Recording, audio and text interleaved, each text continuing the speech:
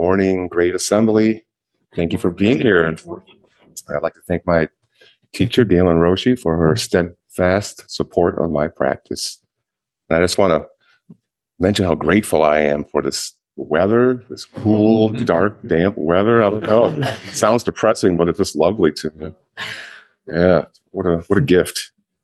So I'd like to start this talk titled The Dharma of Gratitude, with some points about Buddhist cosmology. So according to Buddhism, it is incredibly rare to be born a human being. And the Buddha illustrates this point in the Chigala Sutta, the whole sutta. And he begins, monks, suppose this great earth were totally covered with water and a person were to toss a yoke, meaning like a ring, with a single hole there. A wind from the east would push it west, a wind from the west would push it east, a wind from the north would push it south, and the wind from the south would push it north. And suppose a blind sea turtle were there. It would come up to the surface once every 100 years. Now, what do you think? Would that blind sea turtle coming to the surface once every 100 years stick his neck in the yoke with a single hole? It would be sheer coincidence, Lord, that the blind sea turtle coming to the surface once every 100 years would stick his neck into the yoke with a single hole. It is likewise sheer coincidence that one obtains the human state. It is likewise sheer coincidence that a Buddha, worthy, rightly self-awakened, arises in the world. It's likewise a sheer coincidence that a doctrine and a discipline expounded by a Buddha appears in the world. Now this human state has been obtained. A Buddha, worthy and rightly self-awakened, has arisen in the world. A doctrine and discipline expounded by a Buddha appears in the world. Therefore, your duty is the contemplation. This is stress. This is the origination of stress. This is the cessation of stress. Your duty is the contemplation. This is the path of practice leading to the cessation of stress. Now, speaking of stress, cessation, and gratitude, I have two short stories, an analogy, if you will. An anthology, if you will. I don't know if two short stories make up an anthology, but I'm going to say it so. I call it A Tale of Two Toilets. One night, during the Dharma of All Beings retreat, there was a knock on my door. It was Peaceful Forest, who informed me in this peaceful way that the toilets were not flushing in the men's area and that material was coming up through the sinks and the showers when the plunger was used. So this is stress. I managed to get a plumber to come out the next morning, but he was not able to do the repair at that time. I don't know if Bodhisattva Joe Patterson is here, but he made a valiant effort to do the repair, and we did discover it was a ruptured main and with root incursion. And the repairs were done the following Monday. The cessation of stress. Along with the cessation, gratitude. Gratitude for the absence or the non-arising of more unpleasant conditions. Peaceful Forest knocked on my door and he said what he said. He did not use the words geyser, spewing, gushing, or uninhabitable. He didn't say those things. So there was gratitude, thankfulness for arisen dharmas and also for non-arisen dharmas. Now on to toilet tale number 2. Get it? Number 2. It's thematic within my anthology. The following week, we hosted a Vipassana retreat of about 38 people or so. The retreat was in full swing when I received a 7 a.m. text from Kelly, the chef. The text read, and I'm quoting, "Good morning. Looks like there's a clogged, in parentheses, really gross situation, toilet in the women's bathroom." And then she helpfully added a kind of a 1,000-yard stare shock emoji like this. So that was helpful. And then she ends with, "Sorry to start your day with that." So off I go to confront this really gross situation. And I read really gross, and my mind was, I was preparing, for grossness overflowing and material everywhere. It was close, but it was contained within the toilet. So no containment breach. Uh, and the plumber got it sorted out later that morning. And plot twist. Do you know why the toilet backed up? Paper hand towels. A wad of them, according to the plumber. No, never mind. So yeah, it was outrageous. This particular group is quite familiar with the Auspicious Cloud Retreat Center infrastructure, and just basic adult common sense says you don't flush paper towels down the toilet. But the likely cause was not that group, but maybe some young children that were staying briefly with their father in that building was the likely cause. We like to think so, but we're letting it go. The investigation's over. It's fine. So both situations were manageable and could have been so much worse. With the cessation of stress arises gratitude. In the hierarchy of Buddhist cosmology, there are beings in higher realms of existence, and there are beings in lower realms. Beings in these so-called higher realms, heavens, if you will, don't really experience any suffering or stress. And they're unaware or unconcerned about the Dharma and karma and abide in a world of pleasure and bliss. And there's no impetus or drive for awakening because there's no stress, no discomfort. Accordingly, there's no capacity for gratitude. Now, one mark of existence, along with suffering and non-self, is impermanence. And when those wonderful karmic conditions and causes have been exhausted, there will be change, and it could be quite jarring. As for beings in the so-called lower realms, animals, hungry ghosts, which are like lost, wandering, craving beings who can never be sated, and those in hellish states, there is no ability to know the Buddha Dharma and no opportunity to change that. Perhaps if the great Bodhisattva Gyōzan, and along with our Dharanis, maybe we can reach these beings sometimes. So we have all gained what Dogen says is the pivotal opportunity of human form. With these extraordinarily rare bodies comes extraordinary privilege. And with these privileged human bodies, how do we move through this one precious life? Do you have a sense of rarity and privilege to see this life and this body as a gift? I think gratitude arises immediately and naturally when we see life and this world as a gift. The human realm is the middle way between high and low realms of existence. The human realm is the Goldilocks realm. Like in astronomy, they say looking for Goldilocks planets, the one that is just right, just the right star, just the right moons, etc. Here there is greed, hate, and delusion. And here there is the Buddha, Dharma, and Sangha. As Dogen says, I think we chanted it today, here there is delusion and realization, practice, birth, and death. Extremes of happiness or suffering do not intrinsically mark our existence. Still, all the states of consciousness, from hellish suffering to divine joy and serene tranquility, can be experienced within the human world. Our world brings with it the 10,000 joys and 10,000 sorrows. There's a Tibetan prayer that says, "Grant that I may be given appropriate difficulties and sufferings on this journey so that my heart may be truly awakened and my practice of liberation and universal compassion may be truly fulfilled."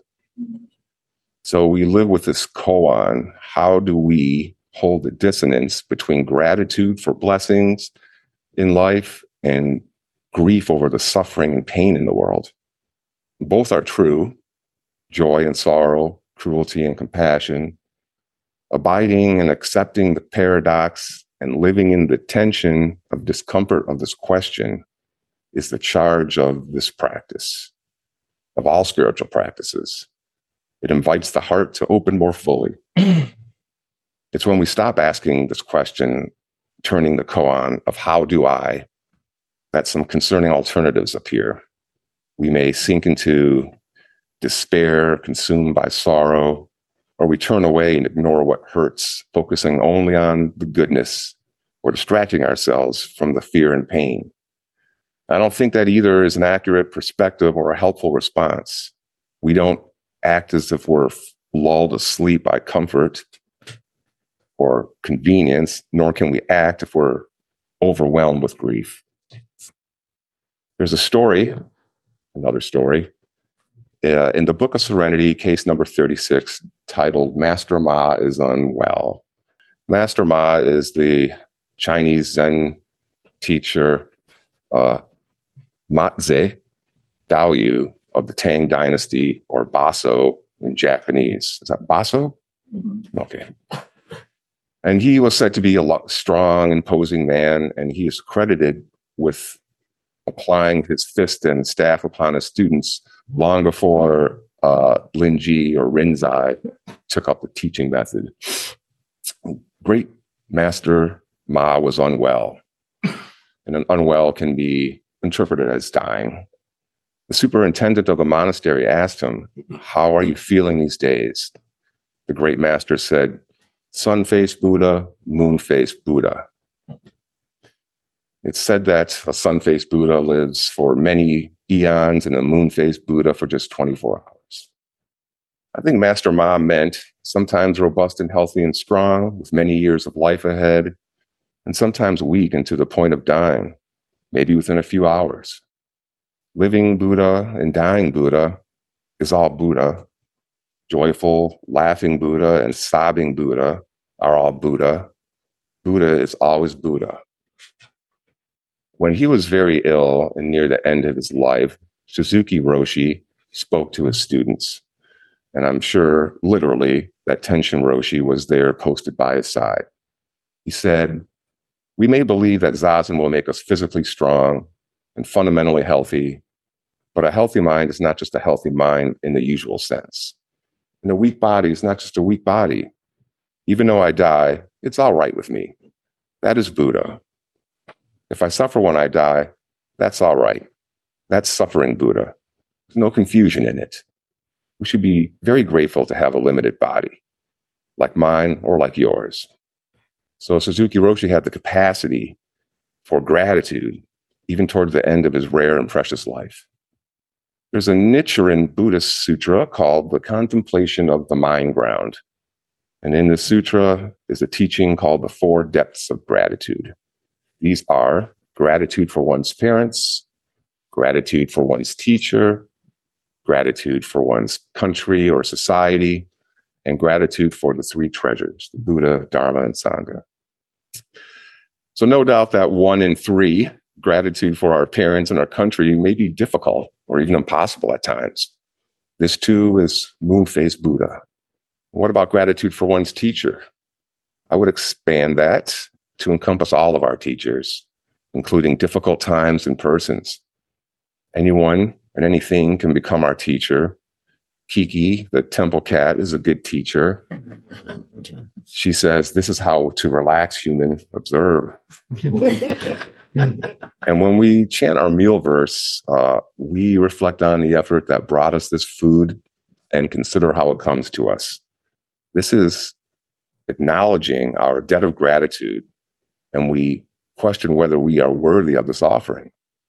A debt of gratitude is a heartfelt acknowledgement, a humble recognition for those beings who help us in myriad ways. We say thank you. We express our gratitude, our gratefulness. Now, what can I do? How can I help? And we avow our debt of gratitude. We realize the emptiness, the boundlessness of the giver, the receiver, and the gift. There's a Buddhist system, a practice called Lojong, or mind training. This comprehensive training system involves 7 points of practice that comprise 59 slogans of specific points of practice. And the central theme of Lojong practice or training is recognizing that we can use our difficulties and problems to awaken our hearts, to wake up. Our obstacles, our difficulties are themselves the raw material necessary for transformation. Slogan number 13 is to be grateful for everyone. According to the slogan, we should be especially grateful for having to deal with annoying people in difficult situations. Because without them, again, we'd have nothing to work with. Without them, how could we practice patience, exert mindfulness, loving kindness, or compassion? It is by working with these challenges that we grow and develop. Gratitude practice and loving kindness practice is compassion practice. It's heart practice. There's a form of psychotherapy, I just discovered this, called Nikan. Psychotherapy called Nikan that originated in Japan and was originally first developed by Isshin Yoshimoto in the 1940s. He was a devout Pure Land Buddhist. He practiced an arduous method of self-reflection called Nishirabe, which is a really hardcore contrition practice, including sensory deprivation, etc. So he toned this down and created this system, I guess, wishing to make such introspection available to others. He developed Nikan as a method that could be more widely practiced. Now, it's not well known that much in North America today, but there are about 30 Nikan centers in Japan, and Nikan is used in mental health counseling, addiction treatment, rehabilitation, prisoners, schools, and business. It's also taken root in Europe with a dozen centers now established in Austria, Germany, and Switzerland. The word Nikan means looking inside or seeing oneself with the mind's eye. And it encourages the student to step back and reflect on the life they are living. And the practice is essentially predicated on three questions. What have I received from Neely? What have I given to Constance? What troubles and difficulties have I caused Galen Roshi? What have I received from blank? What have I given to blank? And what troubles and difficulties have I caused blank? Now, these three seemingly mundane questions become ever deeper and more transformative when asked and answered earnestly and frequently, daily. The questions provide a foundation for reflection on all relationships with parents, friends, teachers, siblings, work associates, children, and partners. You can reflect on yourself in relationship to pets or even objects such as plungers and toilets.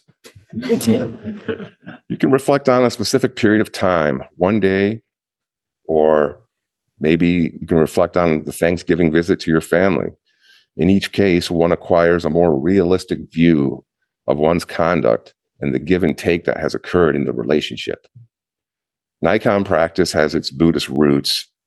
With its Buddhist roots, it's like an antidote to the afflictive obstacles, the hindrances that can impede our capacity for gratitude. And some of these hindrances are lack of awareness, lack of reflection, lack of knowledge, the giver is unknown, the assumption that others know that I'm grateful, procrastination, if not immediate, one's gratefulness may decrease with time, forgetfulness, laziness, entitlement, I have a right to receive what I received. They were just doing their duty. It wasn't much effort for them. They later caused me trouble. This reading about Nikan therapy brings to mind what is known as the 5 remembrances, which can also evoke, maybe, hopefully, a sense of gratitude. I am of the nature to grow old.